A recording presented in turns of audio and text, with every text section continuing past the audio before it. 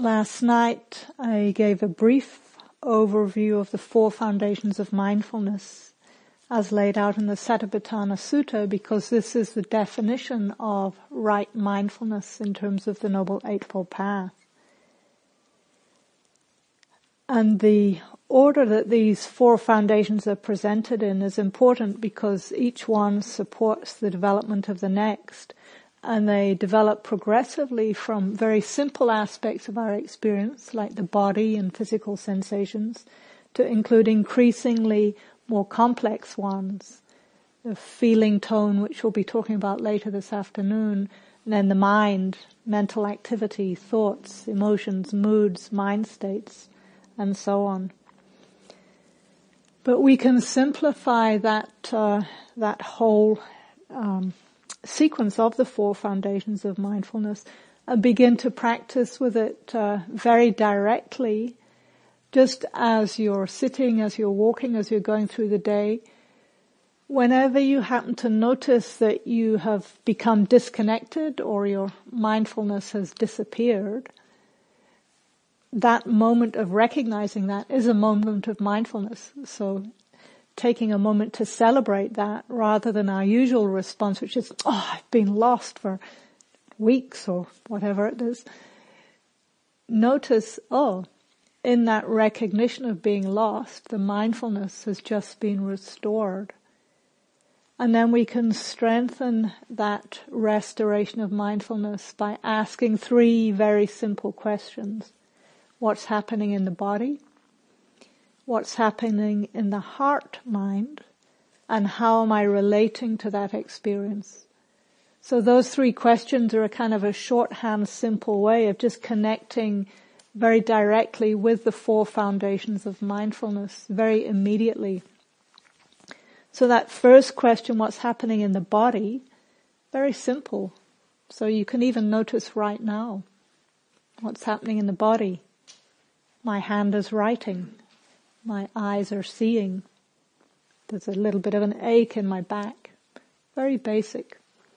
And then the second question, what's happening in the heart-mind? I like to use the word or phrase heart-mind sort of hyphenated because the English word mind we tend to associate more with the intellect, with the thinking process alone. But in the Buddhist teachings, the culture that they come from, the word chitta includes more of what we might think of as the heart also. So it includes emotions and moods and mind states. So this compound term heart-mind, what's happening in the heart-mind, what mental activity, emotions, moods and mind states are present. So you might notice, a lot of mental agitation, proliferation of thinking, or perhaps a mind state of boredom or dullness, or a little bit of a mood of irritation, or perhaps some skillful states, a bit of delight or interest or enthusiasm or appreciation. So just a snapshot, what's happening in the heart-mind right now. And then the last question, the third question, how am I relating to this experience? What's the attitude in the mind about it? So if our experience is somewhat unpleasant, we might notice there's resistance, just this background sense of not liking it. Or the opposite, if it's something pleasant, we might find a little bit sense of being fascinated by it or being drawn into it, wanting to hold on to it. If it's a little bit more neutral, we might just not notice it. It might not be very clear. But bringing awareness to the attitude of the experience is really important, because I think the way I learned mindfulness, and I think this was my own misperception as much as how it was taught, was that I thought it was about pinhead focusing on the breath and just keeping my attention there the whole time. And what I didn't realize that there was all this other stuff going on in the background that was actually driving my practice. And often it was some form of aversion or tightness or contraction in the mind. But because I was just paying attention to the breath, I didn't even see what was driving this underlying attitude. So this third question, what's the attitude in the mind, or how am I relating to my experience? can show us those colorings in the mind that are kind of filtering or creating a tone to our experience that's often somewhat unseen. And this third question, when we ask it, it can often reveal the presence of different mental qualities that actually get in the way of clear seeing. And these are known as the 5 hindrances, which probably many of you are familiar with, even if you don't know the term, the 5 hindrances. I'm guessing that you've probably had the very direct experience of them at some stage in the retreat so far. So these are 5 aspects, mental states that the Buddha asked us to be particularly on the lookout for because they get in the way of insight. They get in the way of clear seeing. And these 5 are desire for sense pleasures, ill will or aversion, sloth and torpor, restlessness and remorse, and skeptical doubt. So with this first one, the desire for sense pleasure, this really is about any kind of wanting some kind of pleasant experience. So as pleasant sights, sounds, smell, tastes, physical experiences, and also mental activity, pleasant thoughts and emotions. And on retreat, where we're practicing renunciation to quite a strong degree, there's not too much that we can go after, but sometimes we find the food is one area where we can enjoy more sense pleasure. And we might find ourselves just wondering if there's going to be dessert today, and if so, what kind of dessert it might be, and going up to the dining room and finding there is cake, and eating a piece of cake and wondering if there's going to be enough for seconds, and finding ourselves noticing who's taking pieces of cake. Even as we're eating the one on our plate, we're wanting the one that we haven't yet got. So we can just find these little ways that our minds get pulled into sense pleasure. And to see that agitation in the mind, we're no longer present with our actual experience, and so it's a hindrance. It gets in the way. Sometimes it shows up in the mind because we don't have a lot of physical pleasures that we can get involved with here. Sometimes it shows up in the mind as a lot of fantasizing or imagining or daydream or planning, or sometimes creating imaginary relationships. Sometimes what's called the vipassana romance, which is that whole fantasy that people sometimes go through of picking a partner. I had a friend who said, the start of retreat, she would sit in the dining room and work out which person was going to be her vipassana romance. And it was several retreats before she realized that perhaps that wasn't the best use of her time. But we all, sometimes we have something similar, that we get caught in some way or other, and this vipassana romance usually only lasts as long until the silence breaks and we hear the other person speak for the first time and realize that actually they weren't at all who we thought they were. So just, simple examples of the ways our minds get caught and colored and stop seeing clearly by this desire for pleasant physical or mental experiences. And it's important when we do notice any of these hindrances to do our best to notice them without judgment. Otherwise, we're just feeding the second of the hindrances, which is ill will or aversion. And this is an umbrella term for any form of not wanting in the mind. So it includes all forms of anger, from the most intense rage right through to just minor frustration or irritation. It also includes all forms of hatred, from the most intense loathing through to just minor disliking something. And it also includes all forms of fear, from the most intense terror through to just minor anxieties. And this hindrance is usually relatively easy to recognize because it's so unpleasant. And because it's unpleasant, unlike desire, it's a little bit easier to let go of. because we can feel very directly how harmful it is. If we don't catch it quickly, though, sometimes just the unpleasantness of it can drain our energy, and then we fall into the third of the hindrances, which is sloth and torpor. And these are old-fashioned words in English for basically sleepiness and dullness. So the kind of heaviness and dullness of the body, kind of stagnant feeling, and in the mind that just dull, drowsy, difficult to connect, lack of alertness.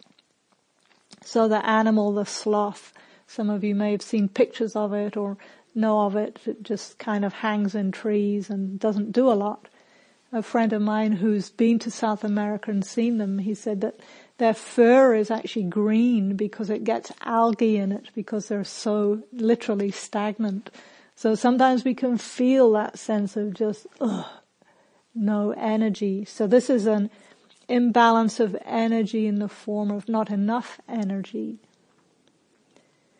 Sometimes we get off balance in the opposite direction, and that's the hindrance of restlessness and worry, too much energy in the mind. And with this one, sometimes the body feels jumpy, it won't settle, it's twitchy and itchy, and we just want to jump out of our skin physically. And then in the mind, it's that kind of agitated, getting caught in proliferations, thought loops, obsessive worrying, and that kind of thing. Jumping all over the place, getting caught in anxieties about what to do and how to do it and when to do it and if it's right or not. That kind of compulsive energy in the mind. And this also can shade over into the last hindrance, which is skeptical doubt. And this is all that sort of doubting and questioning and second guessing that really undermines our practice, our capacity to practice at all. And it can sound quite seductive sometimes. So this one, probably of all of them, is the hardest to see. It can show up as doubt in the teachings. You know, they're so ancient. How can they be relevant to me now? This is the 21st century. It can show up as doubt in the teachers. Who are these people anyway? They don't look that special. They're just ordinary. What are they doing up there? It can show up as doubt in oneself, in one's own capacity. Well, yeah, maybe millions of people have followed this path for millennia, but I'm uniquely special in my capacity to not do it. So we can find all these different ways that doubt might show up for us. Noticing those little voices in the mind that question, what are we doing here and who do you think you are anyway? And wouldn't it have been better to go on a nice holiday somewhere, warm or cool, depending on the hour of the day, because it's changing so much at the moment. So working skillfully with these hindrances is really a key skill in the practice. And just recognizing them is really the first step. Sometimes just being able to notice, this is just doubt. It's just doubt. Just that clear seeing helps it to release. So rather than getting judging or getting frustrated with ourselves, we want to just gently bring the mind back to our present moment experience in the body. And this is a little bit like training a puppy, because if you want a puppy to stay on the mat and you invite it to sit, it sits for a few moments and then it runs off. If you whack it and then tell it to sit, it's not going to come back, you know. So we need to be kind to the mind and just gently encourage it. Okay, it's just ill will or aversion. It's just sense desire. Let it go. Come back to this moment. And I'd like to just share one English Dharma teacher, Rob Burbea. He talks about these hindrances in terms of them being manifestations of our humanity. And I like that phrase, manifestations of our humanity, because it just normalizes the truth that all of us are subject to these influences from time to time. And we don't have to take them quite so personally. So sometimes people come into the individual meetings and they'll say, wow, I've just been manifesting so much humanity today. And I think that's helpful, because to have a sense of humor rather than, oh, I'm attacked by the hindrances and I'm such a bad meditator, which is where we tend to go when we hear terms like hindrances. So trying to let that go. And just to make the point that the practice a lot is about seeing what gets in the way and learning how to release it. So another teacher, a US Dharma teacher, he says, he has a motto, if it's in the way, it is the way. So very powerful to bring attention to what we think is getting in the way and have that become part of our practice.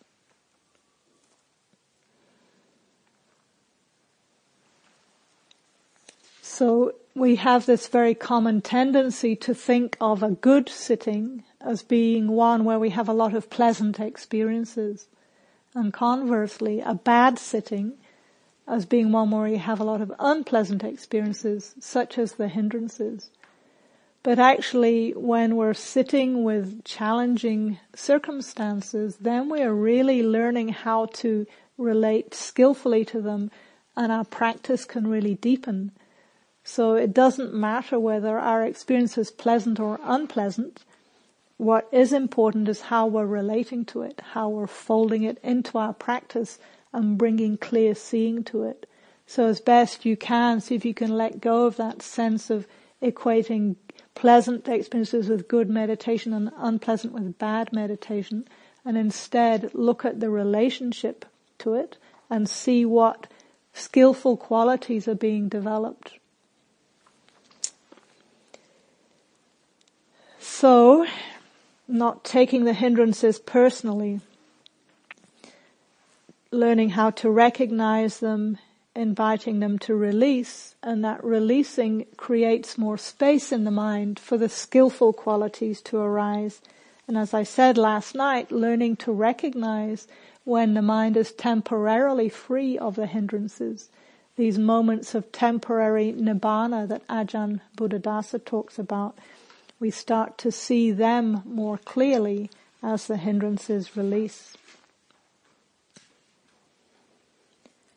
So in this next sitting, I'll give us an opportunity to practice with those 3 questions. It will mostly be in silence, but perhaps once or twice through the session, I'll just ring the bell once and invite you to ask those 3 questions, to take a snapshot of your experience in that moment and just to notice. And I'll guide you through those questions as we come to them.